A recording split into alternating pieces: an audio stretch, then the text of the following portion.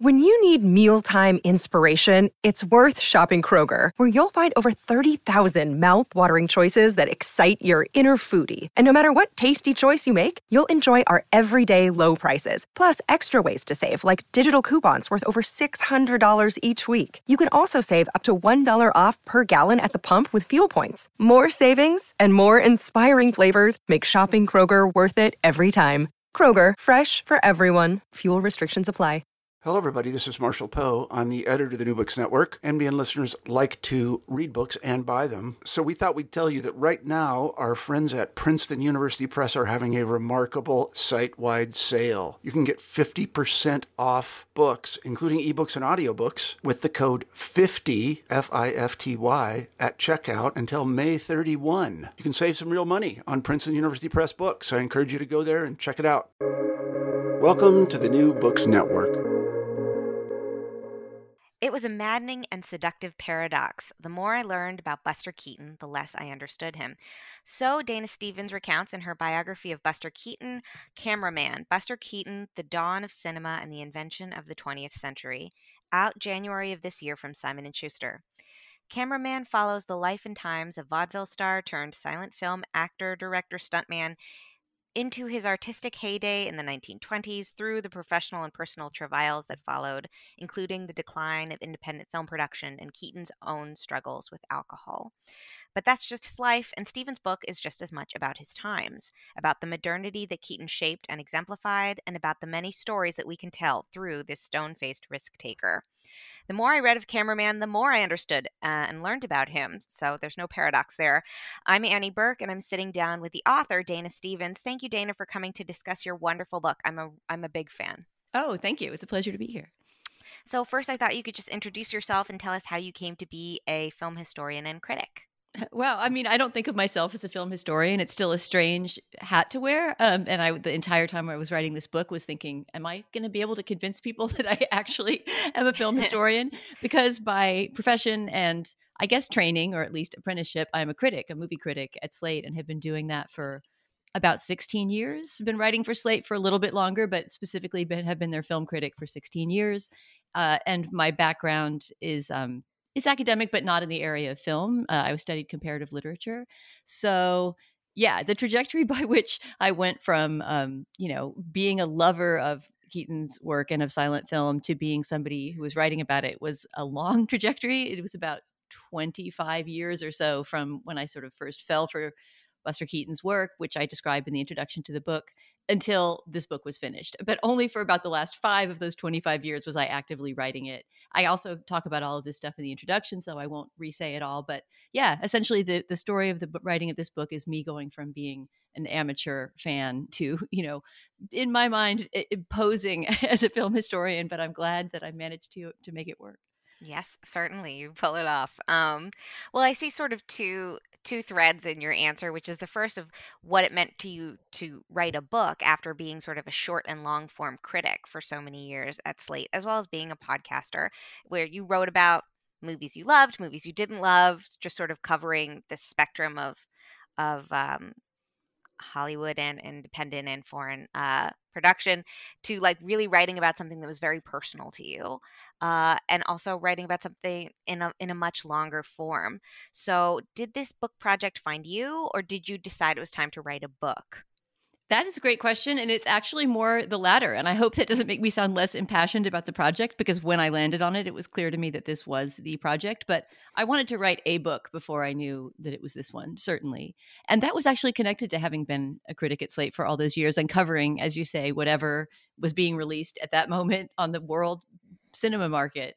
And there was this moment in 2015 where, I don't know if you remember this, but where Marvel rolled out its slate for the next 10 years.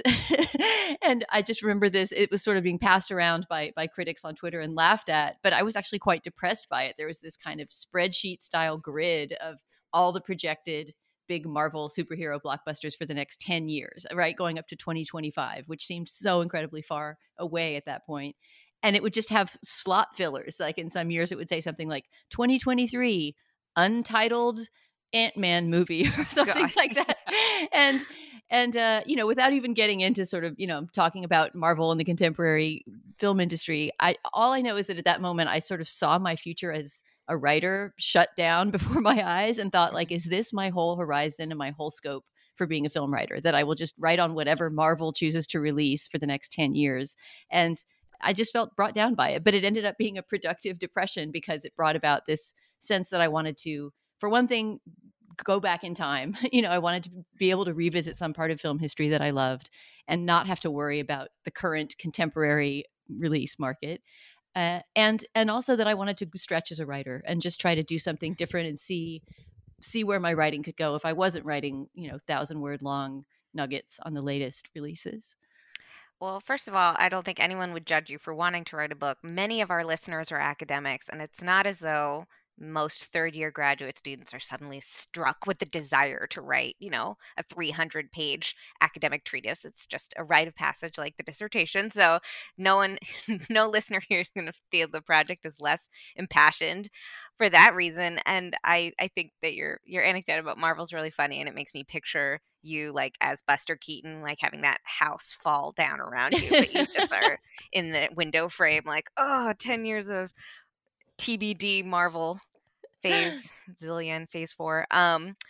So then the other piece of it was sort of without giving away maybe too much, I wanted to talk about what, like, how or why you became a devotee and expert on Buster Keaton, what you call like wearing the white rose of Keaton over the red rose of Charlie Chaplin. And I think that debate, as we'll talk about, your book sort of cracks that binary open because there are so many other wonderful, talented, underrated silent film stars that that you explore.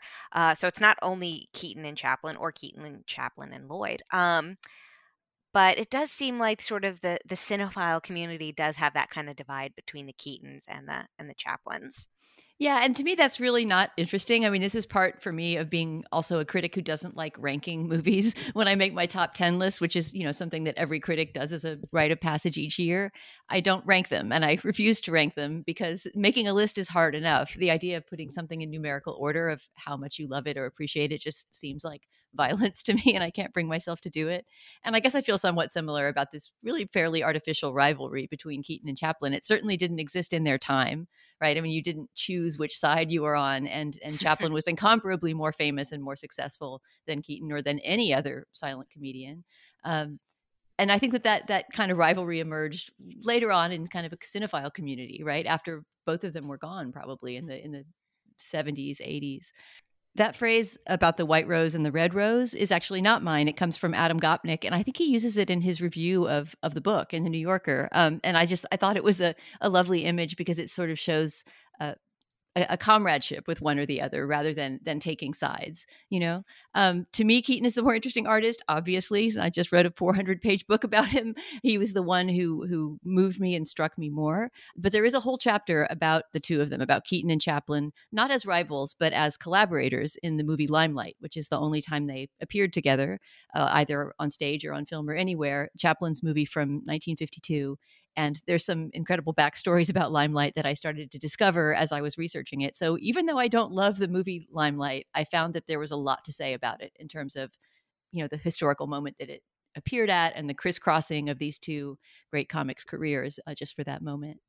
Absolutely. Well, I think you're fair to say the rivalry is very artificial. They both have their strengths as performers and have their own sort of personas that you may or may not resonate with. But I will say that just based on what I learned about both of them, Keaton and his love of television definitely makes him the one I'd want to hang out with. Like gotta love Chaplin, but I would be ashamed to tell him like what I'm doing on the average weekend night. Be like, I'm watching TV, Charlie. What do you want?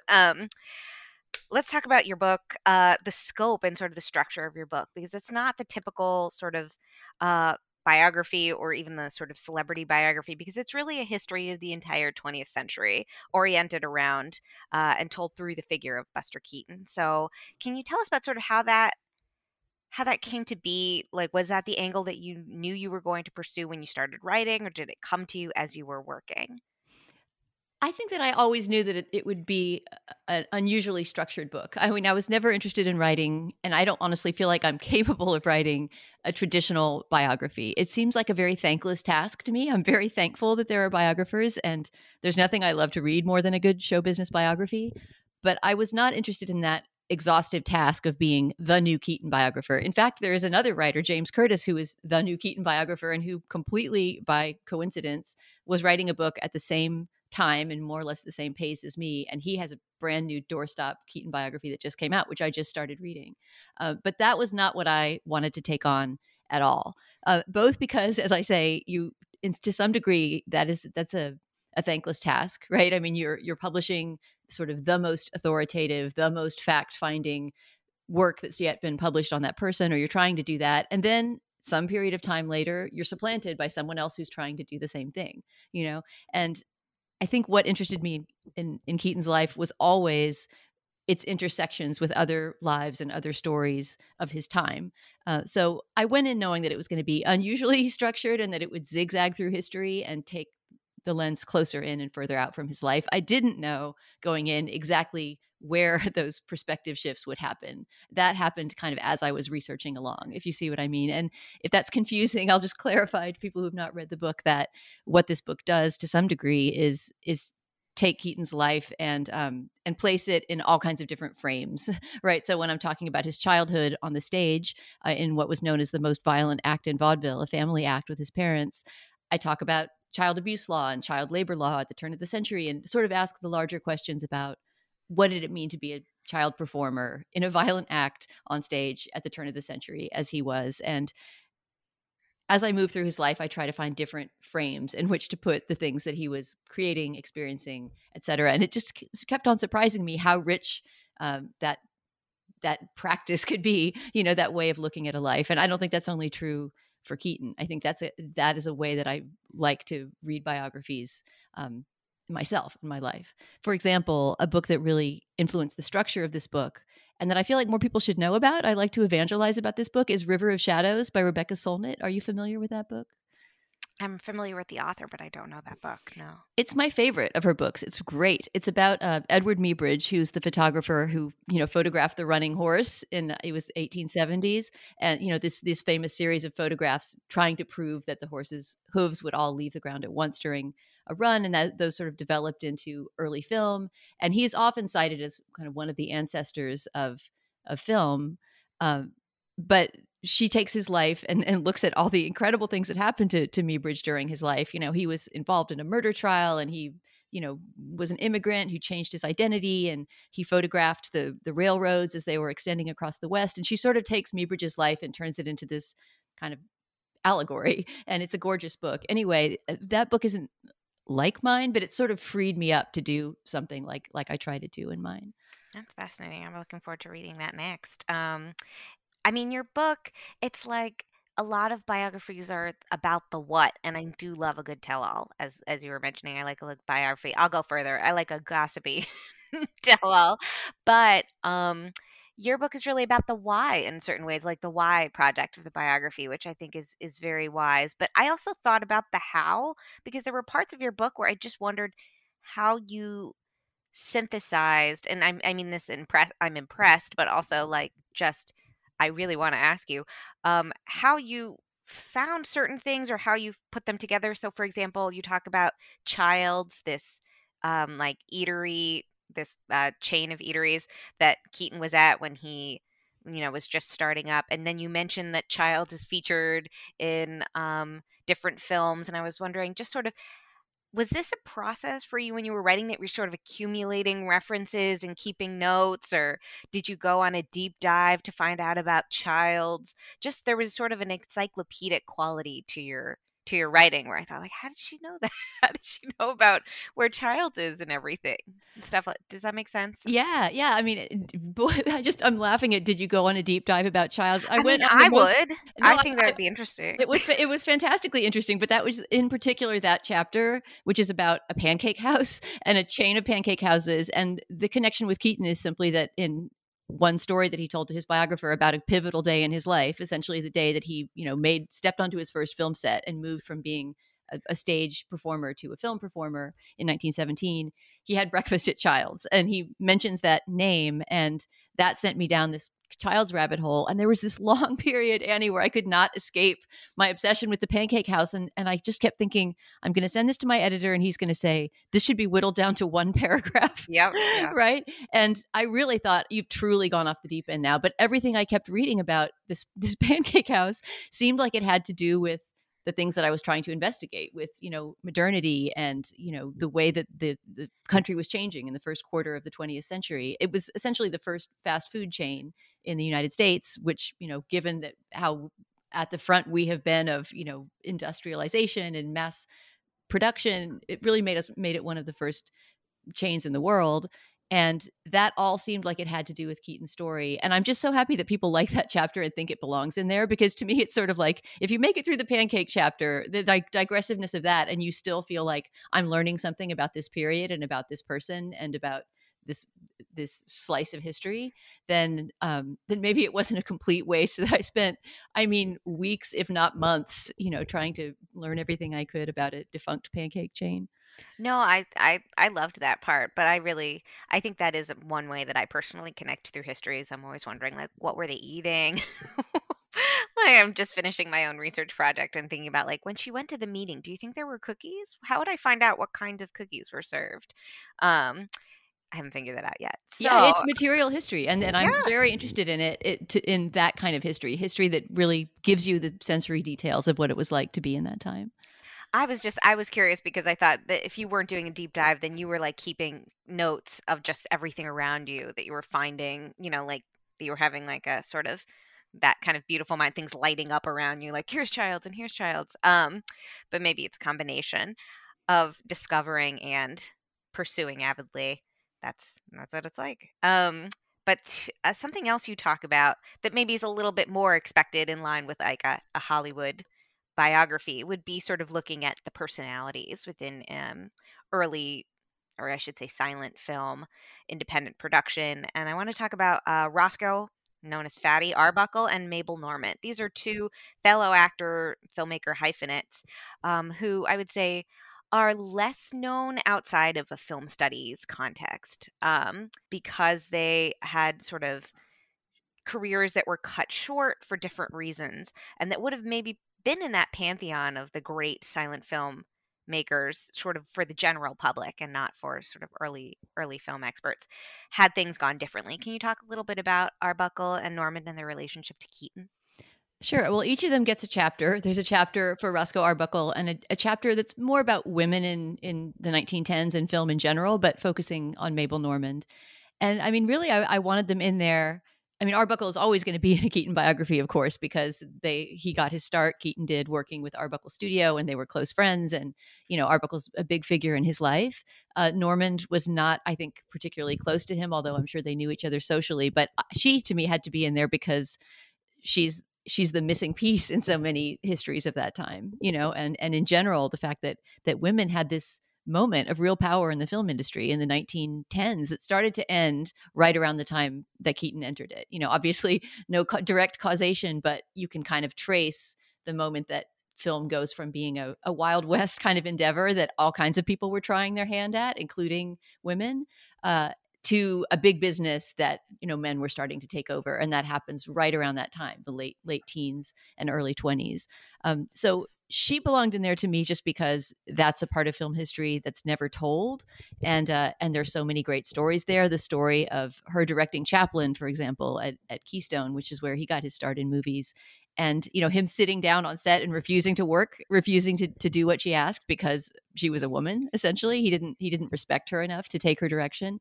That just seemed like a story that had to be told. Chaplin tells that story himself in his autobiography, and it's so self-incriminating. It makes him look terrible. And he doesn't, even 50 years later, writing the story down, he has no idea how terrible it makes him look. So that was something I wanted to dig into in her chapter. And in general, I was so moved by the work of Mabel Normand. She was a great discovery for me in researching the book. I knew who she was already, but, had not really dove into her filmography. And there's so many of her films that survive. She's so funny.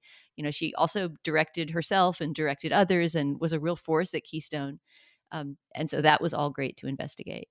And Roscoe Arbuckle, I mean, I wanted to give him his due, in part just because he's been so disserved by film history, you know, and is mainly remembered for the scandal associated with his name, which I don't get into in great detail in the book because it was very legally complicated and I didn't want to go down every one of those avenues. But, you know, essentially there was a trial for rape and manslaughter for a young woman who died at a party that he was throwing at a hotel in San Francisco. And, you know, after now decades and decades of kind of investigation of this trial and this case, it seems like there was no rape, there was no murder. You know, the young woman died of pre-existing causes a few days after the party, and he was railroaded in a series of kangaroo trials, and his career was ruined. So the whole story is tragic in all senses for the young woman, for Arbuckle, and really for film history, because he was a figure who was up and coming. He was not quite as popular as Chaplin, but more popular than Buster Keaton for those years that he was making films with him. And, you know, was just a real creative force in the industry. And it's sad to see that in history, even up until recent history, and for example, during the Me Too movement of a few years ago, the beginning of the Me Too movement, you would see vague references to the case thrown around as if they were references to, you know, Me Too moments in early Hollywood. So it was almost like these myths, these false myths about Arbuckle had been folded into film history and just are used as a referent now, even down to his name. You know, it hurts me to hear him called Fatty in references to him in film history, because it wasn't his name and it wasn't the name he used in his private life or liked to be called. I don't think he even chose it as a performing name. It was essentially, you know, an insult that became a character name and that has now become his historical tag. So I guess I was just trying to rescue from history, you know, what a talented director he was, what a good friend he was to Keaton, and how sad it was that his life ended as soon as and as sadly as it did. Yeah, and it really felt when I was reading about them that they both had this deep sadness or trouble that Keaton shared, but that Keaton managed to be the one. He managed to sort of have a turnaround, as we'll talk about. But that like these are the reasons why careers end. It's a combination of sort of outside and sort of the trouble coming from inside the building. 'Cause Mabel Normant was very ill. I think she was an alcoholic, you mentioned.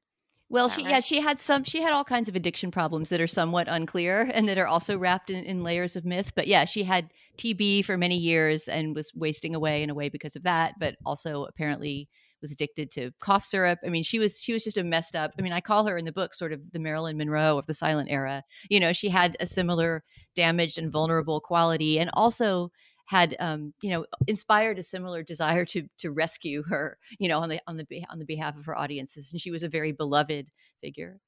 It sort of just feels like your history sometimes is structured almost like a novel. Like these figures are foreshadowing what might happen to Buster Keaton. These kind of like mirror images or um, different paths that happen to these stars in this, as you can say, this kind of Wild West moment of Hollywood pre studio studio era.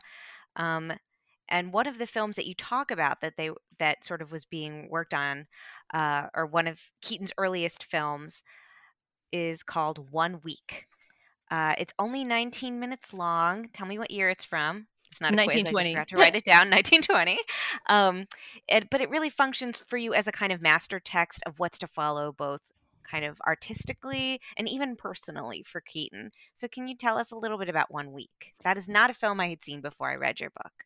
Oh, I'm glad the book induced you to see it. It's great. I literally put the book down and just went to YouTube, and I was like, I think I get the feeling I cannot move forward with this book until I watch 1 Week. And I you know, it was certainly worth the 20-minute investment, because it's not only is it really funny, but you do come back to it as this kind of important expression of Keaton's vision. Yeah, I think I tell you in the book to put the book down and go watch it. Then At that's that moment, why I did it. Yeah. I'm a very obedient reader. I am.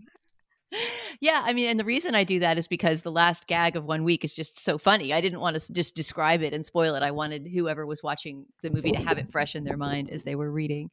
Yeah, I mean, 1 Week isn't the only place in the book where I take a film of Keaton's and kind of interpret it as a text about his life and about history, but it is one of the major ones, one of the major turning points. And that's for a few reasons. I mean, it's the first release from his independent studio, from the Buster Keaton studio, which got started in 1920. So essentially after his Arbuckle apprenticeship years, 1917 to 1920, he inherits Arbuckle Studio because Arbuckle moves on to make feature films. This is still before the scandal. And the very first film that he releases, not makes, but chooses to release as the kind of flagship release is 1 Week, which I think is just one of the great directorial debuts in American film history. I mean, it's such a perfectly structured, as you say, it's only 20 minutes long, but it gets it done. You know, it's a great romantic comedy. It has unbelievable stunts and jokes and sets and, you know, the things that he would later become famous for, these kind of rigged houses and, you know, props that do crazy things, and using the space around him to find ways to make gags, right? I mean, there's just jokes about everything to do with building a house in that movie. And the premise of the film is that this young couple, these newlyweds, get a wedding gift that is a home kit, which was something that was very popular at the time. In fact, at its peak of popularity in the 20s, like the Sears Modern Home catalog. And there were many other catalogs like that where you could get an entire house shipped to you by rail in parts, right? All the boards, all the nails, everything you needed to frame the windows.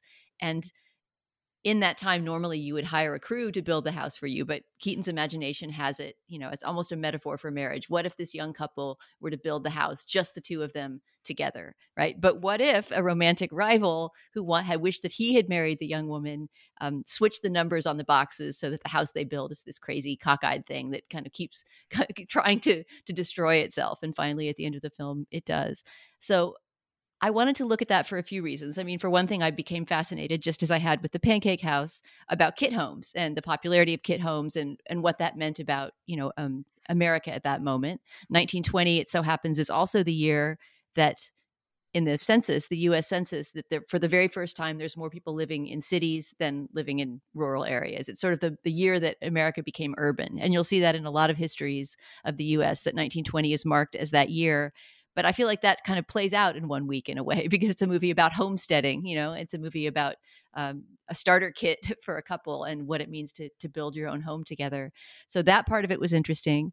And then there were just all these resonances with Keaton's own life and with his own search for a home, which really went on until he was in his, I guess, mid 50s, and finally bought the last home that he would live in with his third wife, and had a very happy decade there with her. But up until then, he had really been a very peripatetic person in his life. He grew up on trains almost entirely because he was a vaudeville kid comedian traveling with his family. So didn't really have a lasting home throughout his entire childhood. The closest he had was this kind of summer cottage that his family eventually got in an actors colony in Michigan. And then throughout his young adulthood and there's a whole chapter about this, was always trading up houses, essentially flipping houses with his first wife, you know, as they ascended in the Hollywood hierarchy, and eventually built this huge villa on a hill in Beverly Hills that was one of the kind of great movie star mansions of the 20s. You know, then obviously when his career fell apart, that had to be sold. I just see his whole life as this, you know, cycling through different structures that are always failing him. And that's enacted in his movies over and over again. In 1 Week, and in the famous collapsing house stunt in Steamboat Bill Jr., you just always see him building these structures that are not reliable or dependable. And the built world for Keaton is always this untrustworthy place. And I wanted to investigate that. And the really obsession with that in his work, I could hardly think of a movie of his that doesn't have some sort of collapsing set or disappearing house, or, you know, something, a jail slides into the water with his father in it in Steamboat Bill Jr., and he's got to rescue him from the water. Just built environments are not a trustworthy place for Keaton. That's certainly true about, I like that you're sort of segueing me to the next question I wanted to ask you, which was sort of looking at his body of work as a whole, because we don't have time to sort of walk through all his entire filmography. So I was wondering if you could pick a few representative Keaton films, and I'm going to give you some potential guidelines. Maybe one that's really like very funny and or very sort of thrilling, because, you know, Keaton is in many ways sort of an action star as much as he is a comedy star, in terms of his very impressive stunts that, as you explore, kind of make people laugh as they gasp. It's a kind of anxious laughter sometimes. at the ways that he put his body at risk, both when he was a child actor being thrown around by his father, but also in his film career. So one that's like rip roaring good time, one that you feel like maybe is your desert island pick, the one that captures how deep and heartfelt his comedy can be, and then the worst one, the really bad one. Okay, those are great. Those are good directives. I actually have two answers for the first one. If you want just something that's funny and rip roaring and makes you gasp at the things that his body could do and his mind could dream up, I have a short and a feature. The short is Cops, which is, along with 1 Week, probably considered kind of the greatest of his shorts. Short being, a 2-reel 20-minute movie, which was a whole standard comedy format at the time. So Cops would be my short for that. And if you want to see a feature that has some of that gasp-worthy action, I guess I would say The General. I mean, it's the most commonly screened Keaton feature, so I almost hesitate to name it because it's something that you're most likely to have seen anyway. But it really does have some stunts that are beyond belief, and the way that he imagines this train chase, which is what the movie is all about, right? A train chase that moves in one direction for the first half of the movie and then reverses direction and moves the other way, is just something that only he could have imagined. And there's a few stunts in that, I won't spoil what they are, that do cause that laugh gasp combination that was the Keaton trademark. My desert island pick, and this movie gets a whole chapter in the book, would probably be Steamboat Bill Jr., which is his last independent movie, his last movie before he signs this disastrous contract with MGM in 1927 that effectively ended his creative independence. And Steamboat Bill Jr. it's special to me because it feels like the end of a cycle for him. I feel like even if he had gone on making his own independent films after that, he would have maybe taken on different subject matter or started to change his focus, because it almost feels like he's resolving questions that he had been not struggling with, but trying to represent, for his whole career in film, including fathers and relationships with fathers or father-like figures, because it is essentially a father-son love story, Steamboat Bill Jr., and has many, many resonances of his own relationship with his sometimes abusive and alcoholic father.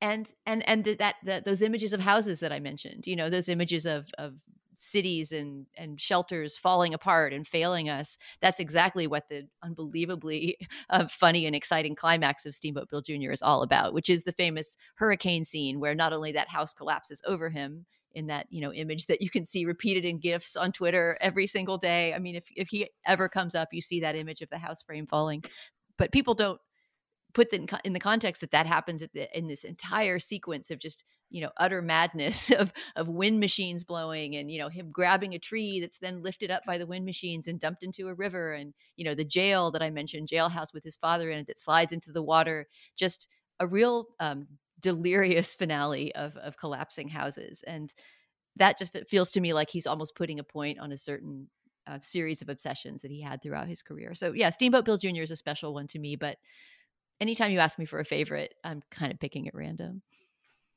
I understand. I really like when you talked about Cameraman. I think that I had the same favorite scene as the executives, or who was it who really liked the bathing?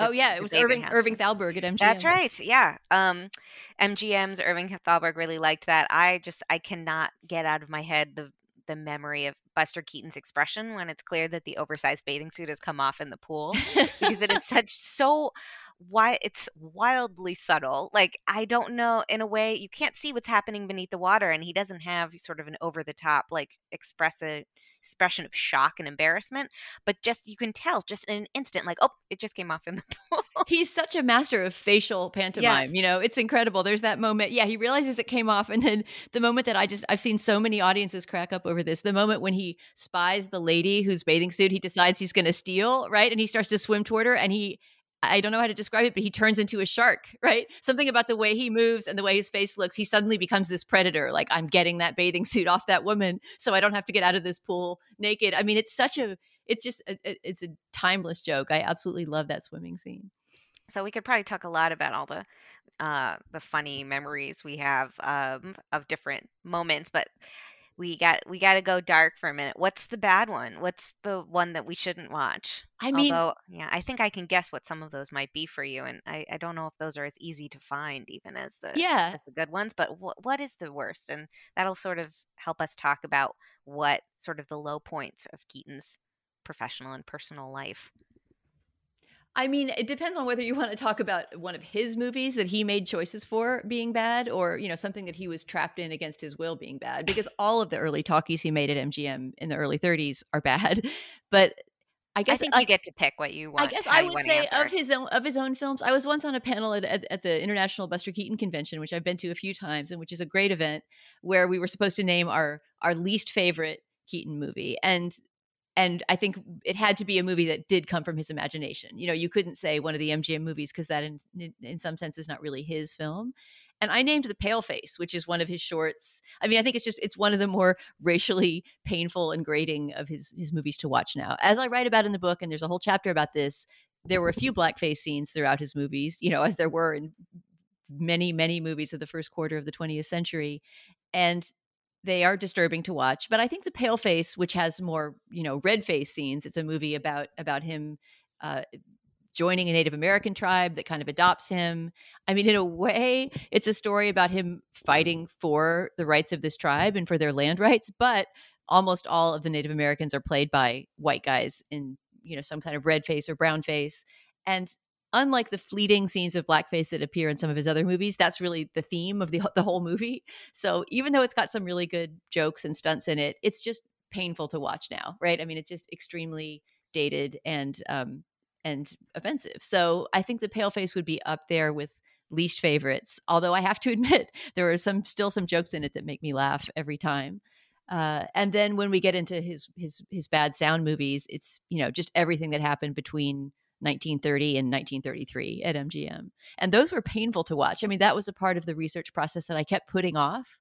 I hadn't seen those movies except in clips, and I knew that I was going to have to watch them to write about them. And once I did start watching them, I had lots to say about them, and it wasn't too hard to write that chapter, or not harder than any other. But to get myself to put those movies on, and to watch, especially the ones late in his MGM period when he was sort of visibly falling apart on camera and so miserable in his personal life, that was a painful part of the research. What was it that, I mean, early sound film was kind of a rocky transition for a lot of artists and a lot of filmmakers, technically, and just sort of as certain performers were finding their footing. But what was it about Keaton that MGM didn't get or didn't understand? Because you sort of talk about how Keaton sort of engineered his own persona as a filmmaker and as a director of stunts. And when MGM took over, he'd sort of been promised that he was being put in good hands by his brother-in-law. Um, but he was wrong, because he wasn't in good hands. The people in charge did not see what you see in him or what he saw in himself. So what were they missing? I mean, really everything. It's hard for me to think of another example of a performer being as misunderstood by his collaborators as Keaton was in those early 30s movies at MGM. I mean, they got him specifically because they needed a comedy star. MGM did not specialize in comedy. Louis B. Mayer, chief of MGM, was not particularly fond of comedians or comics. It was just not his taste. He liked melodramas and beautiful women and a certain kind of a big, glossy, what you think of as an MGM production. I mean, everybody knows even now sort of what an MGM production of classic Hollywood era felt like. And so they got Keaton in order to have a comedian, and then just slotted him into their system. Their system being something that, to a large degree, Irving Thalberg came up with. Irving Thalberg being, the boy wonder producer who was in charge of Keaton's unit pretty much. Didn't work with him that closely on a creative level, but decided who would be plugged into his projects, put it that way. And Irving Thalberg's way of working was just completely antithetical to Keaton's. I mean, the idea was you have a team of writers, over in the writers' building. They will generate a script, and you'll be assigned a director, and you do the whole thing not on location, but on MGM sets whenever possible. Obviously, the coming of sound locked them down even more, right? Because you need to be in a sound studio, and you need to have a certain kind of lights and certain kind of microphone, and it has that static feeling of early 30s talkies.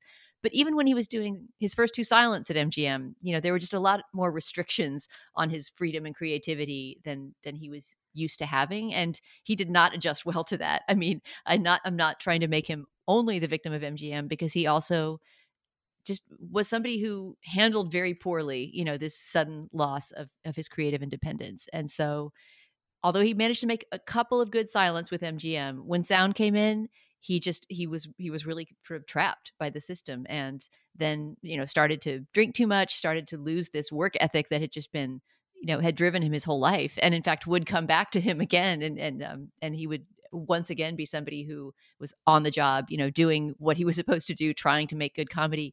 But there was this brief period where, as he himself put it, I didn't care if school kept or not. There was just a moment that he started to skip out, not show up on set, leave on drinking binges, womanize. He was a real mess for a few years and did not handle his that transition well at all. Yeah, and I remember you say he sort of becomes Elmer, this figure. He's named Elmer in a lot of the movies. Yeah, that was a character created by MGM. They essentially decided, he needs a different persona, and instead of sort of letting him create the persona as he always had, they created this character named Elmer. At least he's named Elmer in most of the MGM movies, who's kind of a rube. He's kind of a dumbbell. Just all of these qualities that Keaton had of a certain kind of naivete or simplicity, they misinterpreted as just being dumb, and so there's a lot of scenes where he's kind of being tricked by other people, or he kind of passively goes along with other people's schemes. And to me, it was taking, some of the most beautiful elements of his persona and twisting them into something that really had nothing to do with it.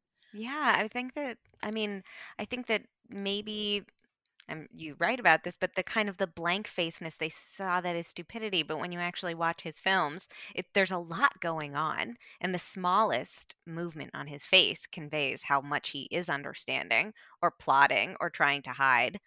And it seems like nobody was watching him very carefully. Or like you said, the studio was not really invested in developing their comedy talent. They just needed to have someone there at the table and have someone representing the comedy contingent. So he went through this really steep decline. And after this slump, he managed to pull himself out. And I think that was a combination of personal, I don't even know, it's like happiness, a third marriage that really took, and with a very supportive partner, but also new opportunities that presented themselves. Can you talk about sort of his post MGM renaissance? What you think were some of how Keaton was able to sort of return to himself as an artist, both by your estimation and sort of in his own mind. What was the work that he did after MGM that was meaningful and his favorite? Yeah, well, I mean, there's two phases to that. There's two MGM periods that he has, and the second one, which I write about in conjunction with F. Scott Fitzgerald, the novelist, who also worked for MGM at the same time.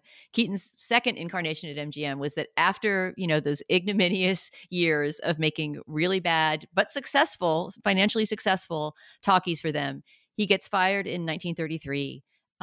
Goes into this deep spiral of depression, drinking, just a really horrible few lost years, where he also marries his sobriety nurse, this woman who was assigned to keep him from drinking, winds up being his second wife. And she's kind of a shady figure, and they have this kind of awful 2 years together.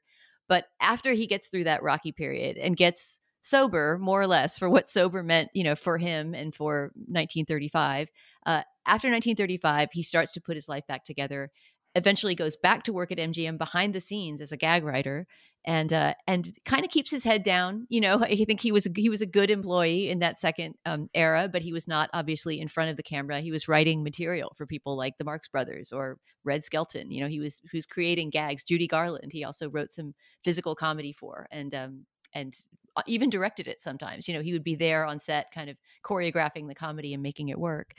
So that second period, to me, is almost it's a period of healing for him. It's a very modern word to put on it, but it's a moment when he's kind of getting back his confidence. As you say, happily married after 1940 to his third wife, Eleanor Keaton, and putting things back together. But it's not until TV comes along in the late 1940s and early 1950s that he really has a career resurgence. And this was a fun part of the book to write because I wasn't that familiar with the TV he had done. I mean, I knew that he had a guest appearance on The Twilight Zone and he had been on Candid Camera, and I'd seen those things on YouTube, but I didn't sort of realize that he was really a ubiquitous presence on TV in the 1950s, you know, whether it was doing guest spots on variety shows like Ed Sullivan or playing a character in a sitcom. He was on the Donna Reed show twice. You know, he's just, I feel like you couldn't turn on your TV in the 1950s without seeing him in a commercial or in a, you know, guest spot or something. And it was a really great period for him. I think he loved TV, as I talk about in the book. He liked to watch TV. He was a very early adopter of technology in general. And he liked the possibilities of what, you know, TV could be. For example, live performances, which were a really big thing in the early days of television. I wonder if he was drawn at all to sort of 1950s television in that it had that kind of Wild West experimental openness of his sort of 1920s film, that there was this kind of, you know, just openness about what it could be and making it quickly. And it wasn't, you know, it took a little while for television to become kind of organized and absorbed into like the Hollywood machine. So I'm sort of picturing him watching the Vadio stars and being like, yeah, that's a good time. Yeah, I recognize this. This is all really legible to me, reminding him of sort of his own artistry and his own, yeah, like his own heyday. I hate to say heyday, that makes it sound like everything he did afterward wasn't as good, but certainly sort of his masterpieces that came out of the 1920s. Um, and the last sort of question I have about him is, you know, just like Mabel Normand's work was only recovered and preserved through the work of scholars of, you know, women film pioneers, and Buster Keaton's work could also have sort of fallen into something of a like an archival hole had it not been for people like his wife and other historians that were committed to recovering him and sort of reinstituting him into the historical pantheon a lot, you know, trying to find the word for that. But I guess I want to ask sort of how did Buster Keaton's work get preserved and promoted and sort of after his death in 1966? Yeah, I mean, this all started to happen long before he died. And I trace that in the book a bit, the critical rediscovery of his work, which really started in 1949 with this essay by James Agee, the film critic for both time Yeah. and life in different periods. But this piece was for life. And he wrote this article. I mean, it's funny in our day to imagine an article by a film critic being something that's so influential, but it really was. It had a section on Chaplin, on Keaton, on Lloyd, and also on Harry Langdon. But really, it was just a kind of song of praise for that period and for the importance of rediscovering our own film history, because those films had so fallen, with the exception of Chaplin, I guess, who always remained popular and beloved, those early films. Those movies had kind of fallen out of favor. They weren't shown, they weren't saved. Nobody cared about preserving them, including Keaton himself. You know, unlike Chaplin and Lloyd, he didn't own the copyright on his films. He didn't even own stock in his own studio when he had one. He was just a terrible businessman and didn't really think about what the future of those films would be. He was certainly not an archivist of his own work. But that article started to kick off a new generation of interest in silent films, and people started to discover them more. And then during Keaton's own life, I think this would have been in the early 60s, late 50s, early 60s, he crossed paths with this young, I guess you'd call him an archivist, but a collector of silent movies named Raymond Rohauer. And this guy was trying to round up all the silent films that he could and essentially slap his own name on them and profit from them. He was a profiteer and was called the Vulture of Hollywood by some who didn't like him, including Keaton. But he was very useful to the Keatons, to Buster and Eleanor, because he really set about with great energy trying to find the films that had been lost and, you know, get the rights to them and get them distributed and shown. And so by the time Keaton died, not all his films had been found. There were still some missing ones that were found later after he died, but he was starting to realize that there would be an afterlife and a legacy for his work. And that must have made him very happy. He was not the kind of guy who would be extremely verbal about that fact, but there's a story of him going to the Venice Film Festival in the last year of his life, not connected with his own films, but connected with this Samuel Beckett scripted short film that he was in, kind of an avant-garde movie, a very strange thing for him to appear in at that moment in his life. And the Samuel Beckett movie was not enjoyed at the festival at all. I think it was booed. But when he got up to take the podium afterwards, he got a 5-minute standing ovation. And he had tears in his eyes as he thanked people at the festival. And that moment always makes me feel like he knew. He only died a few months after that. But I'm sure that he died knowing that, his work was beloved and that it would outlive him. That's a lovely way to close our conversation about Keaton. I want to thank you, Dana, for joining me. But before we go, I just want to give you the opportunity to give us any preview of upcoming work or future events for your book, or anything you're doing for Slate, anything you want listeners to be aware of and to watch out for.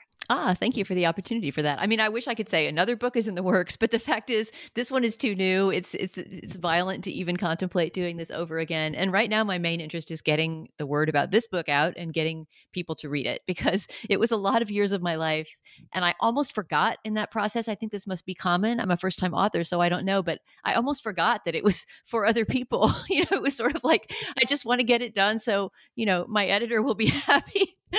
The idea that it would actually connect ideas in my brain to ideas in other people's brains, which is, of course, the point of writing anything, had almost been lost to me by the time it came out. So it's been an incredible pleasure seeing it connect with people and, hearing just from readers all around the world about it. But I guess the thing that I would promote would just be the book tour, such as it is. I keep getting invited to places, and not all these things are firmed up, but it looks like I'll be going to Austin, to Chicago, maybe to the Bay Area. I hope to LA. I mean, essentially anybody who will invite me to come do a reading, if I can figure out a way to swing it financially with that institution, I will do it. So if you want to look at my book tour and the places I'm going, you could visit my Twitter page, which is at The High Sign being the title of a Buster Keaton short.